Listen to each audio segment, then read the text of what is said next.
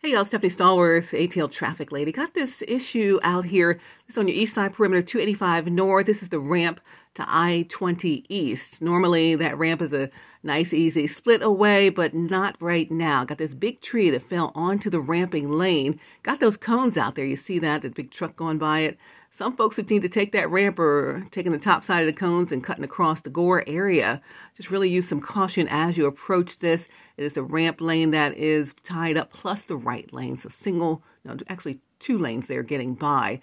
But it is something you're going to come upon at speed if you're traveling on that part of the interstate. Again, it's on the east side perimeter, 285 north.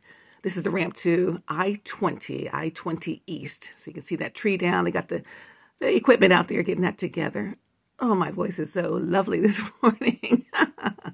The tree is getting together, and I'll tell you more about it on the radio. But here's a look at it. If you heard me talking about it, this is what it's looking like. So it's a big deal over there for you right now. It's Stephanie Stallworth, ATL traffic lady. Hey, it's early. And you guys have a super day.